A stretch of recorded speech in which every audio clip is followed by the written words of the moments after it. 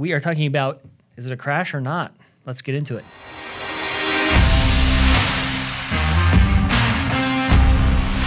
We are here with Tom Krieger. He's going to share his thoughts and numbers and facts with us about what is actually happening in the market. And despite a lot of the clickbaity, sensationalized headlines that we see about the housing market, it doesn't look as gloom and doom as it might seem. So, Tom, right now, we actually have a shortage of homes. Yep. Which means there's a lot of demand, right? Correct. And that is a basic tenet of our, supply and demand. Yep. is a basic tenet of pricing. Mm-hmm. So how many houses are we actually short currently? So the estimates range between 5 million and 7 million homes we're short in the United States right now for the buyers that need homes. Okay. That's been kind of the pattern for the last several years. And what we've come to understand is that supply and demand number is not changing anytime soon. The home builders cannot build homes fast enough. The homeowners are not selling as fast or turning their houses over as fast. The baby boomers have decided not to sell and move into retirement communities as fast or into assisted living centers. They're staying in place.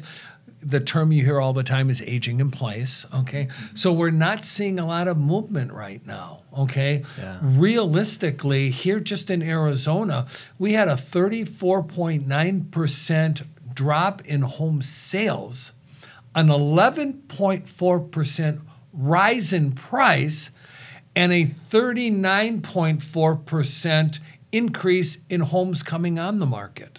Wow. So Okay. factor those numbers in. The amount are selling are dropping, the price is going up, and the amount of homes coming on the market are going up. Interesting. Think that through. Interesting. So what I try and tell people is, why is that? The demand is still there. People are being a little more picky, and what's coming on the market isn't to the quality it needs to be for the people to buy. And now we have interest rates as well.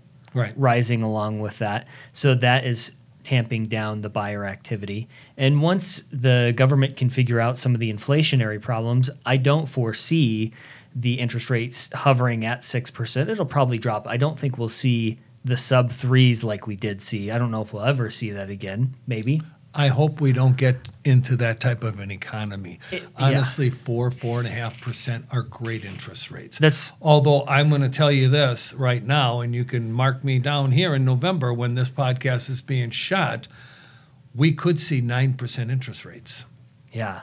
And that will definitely cool the market like crazy. It will definitely cool the market, and it'll get the Fed where they need to be. Yeah. Right? Yeah. Now, how is that going to affect prices is really what you want to know, right? Yeah, absolutely. Is that going to really cause the crash? Well, quite honestly, no. Here's the, in a forest fire, they have these fire breaks. Yeah. Okay. In the housing market, we have a housing break, and here's what it is. It's the equity position that is built up over time on these houses. That's really the issue. So when the federal government raises interest rates up, and they're up there, and all of a sudden it starts to create unemployment starts to rise, because that's what they're trying to do. They're trying to get unemployment to rise, and people start losing their jobs or getting laid off, and they can't necessarily afford the house they bought. There is so much equity in it that they can sell it, take their equity, rent for a year or so until their job situation changes, and then come back into the market. It isn't like 2008 where the houses were so overpriced, there was no equity in them, people would lose their jobs, they didn't have the money to come to closing with to cover the shortfall of the mortgage, so they just walked to the bank and says, here, thank you very much, I'm sorry, here's your collateral, I've got to go rent the house, right? Yeah. In addition to all of this, we're starting to see more and more people invest in real estate rental properties. Okay. So a single an entity or a person owns more than one home is kind of what we're getting at. Exactly. So they're investing in real estate because what do we have? We have 2 million people that have come into this country. Now, I'm not getting into the illegal immigrants, non-immigrants, guest workers, whatever term you want to use. The fact is we have well over 2 million people just in the last year that have come into the United States. Yeah. Those people need housing. They need to live someplace. They're not going to live in the desert or in the woods or on top of the mountain or in the city streets. They need a roof over their head. They need a roof over their head. So what we're starting to see is smart people starting to buy properties for investment purposes. Now, rents are going up astronomically right now. My stats say that a 3-bedroom, 2-bathroom home in Tucson, Arizona, rents for about $2,000, okay? And they expect it to go up anywhere from 10 to 15% year over year. So if it just goes up, let's say 10%, that's $2,200, right? Yeah, goes up 15%, that's $2,300. And that doesn't go in the kitty, that goes into the landlord's kitty. That's right, pays down his mortgage, right? Yeah. So it's real important to understand that there is nothing out there, to me, that demonstrates anything like 2008. There's just too much equity in the market right now. Yep. Okay, people are going to sell their homes, and we are going to have foreclosures. Normally in a market, about 1%, the banks figure about 1% is what foreclosures happen on a normal year. Yeah. Right now, we're averaging about 0.4%. So there's plenty of room in there for the banks to absorb that. The big banks forecast, Wells Fargo, Bank of America, Chase Morgan, all those banks there, they're predicting a shortfall in prices anywhere from 3 to 10%. And the 10% is the worst case scenario. Yeah. Okay? Yeah. Well, what have homes appreciated over the last 2 years? 40, 45%? Yeah. So you see there's so much equity in there, even if the worst forecast by the banks come true. Quite honestly, I believe, and Wells Fargo will back me up on my belief, in 2023, they expect property values to decrease at the most by 5.5%. But in 2024, they expect them to increase by 3.1%. So really what we're going to see, if Wells Fargo's predictions are correct, and they were the most correct predictions that I'm aware of back in 2008, we're expecting a little drop and then a little recovery. So after 2 years, we're going to be right where we're at right now. Yeah. So does it make sense to wait? I don't know. Are we getting a big crash?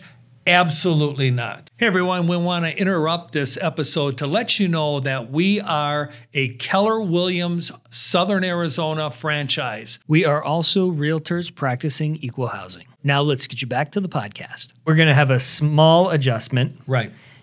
And this adjustment is from not because of there isn't demand. There absolutely is. And beyond the migrants, we also have millennials who are beginning to buy. And on average, they buy at age 32. Right. So this year, we have the most millennials turning 32.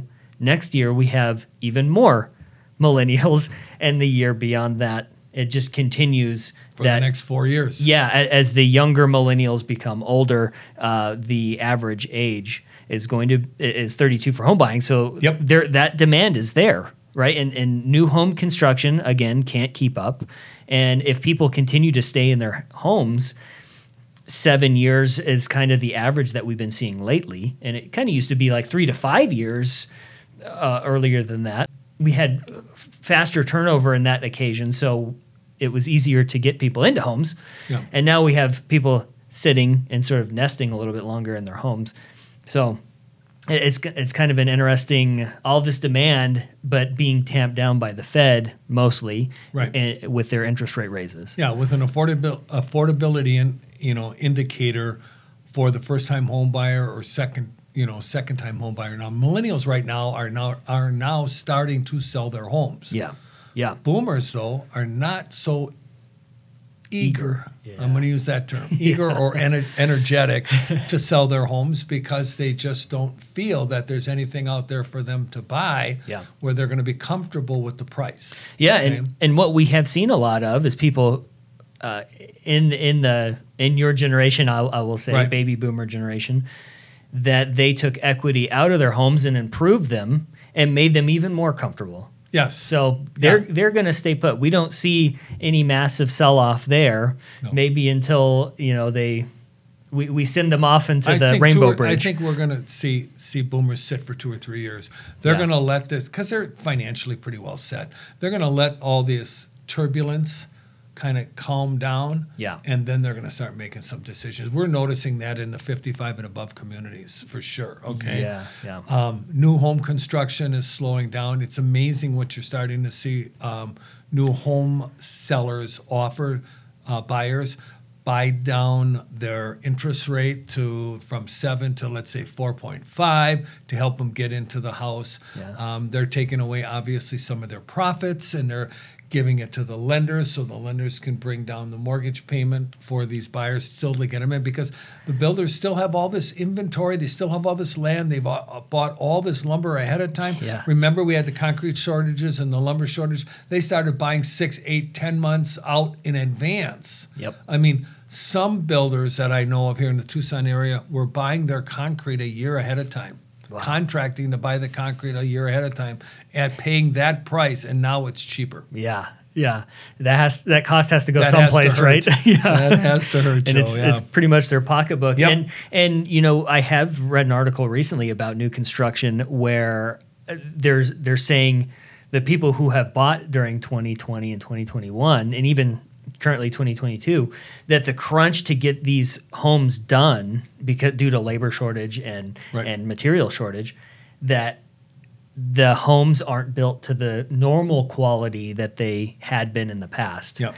So I think that's something interesting that I thought about when we go to resale those homes, that we go, this community had some issues because it was during 2020 and 2021. Yep. So we need to make sure we do our due diligence. We did a inspect previous these. podcast here, Joe, and you guys can listen to it with Jill about the remorse that buyers had, not only used homes, but new construction homes, because they were kind of slapped together. Yeah. And we're going to start seeing, I believe, in the near future, those types of homes being put on the market, and the buyers going and looking or the sellers going and looking for a better property. Yeah. Yeah. Yeah. I think you're right. Yeah. Those ones, I don't think they'll stay 7 years in. No. It might be a little shorter. There's going to be some movement there. Yeah. Well, thank you, Tom. So no crash. Telling you guys there's no crash. Yeah. You can write down in the comments what you guys think. We always love to respond to those. Yeah, absolutely. Yeah, absolutely. If you can, to anybody who watches us, if you can bring some valid data, I'm always open to listening to it, right? Yeah, from what we see, we study this stuff daily. Yeah, I think the big banks are a little smarter than the average person, right? Yeah, They're definitely smarter than me because they have a little bit more money than I do, right? Yeah. But then you also have the forecasters, Ivy Zellman. She's predicting not a crash, but a pullback. Yep. You've got Fannie Mae and Freddie Mac, bigger organizations that are predicting these types of things. So I don't think there's any data to support a crash, okay, unless we have a black swan. What we're seeing happening in Bitcoin right now, that there's a lot of money that has been lost, okay? That might have an effect. I don't think it will, but that might have an effect too out there with what's going on. Yeah. But in general, I think we're going to be safe. Yeah, I'm there with you because the data backs that up. Yeah, that's what I see. Well, thank you guys for listening, and be sure to like and follow our podcast. And we will hopefully see you in the next one to give you some great value. Thank you for listening and watching the Nitty Gritty of Real Estate podcast here with the Tom J. Krieger team of Keller Williams, Southern Arizona. If you are interested in buying a home, selling a home, or even investing in real estate, we have 5,000 agents across the country that we can connect you to. If you need any free resources, feel free to check out our website at www.thetjkteam.com. We hope you have a great day.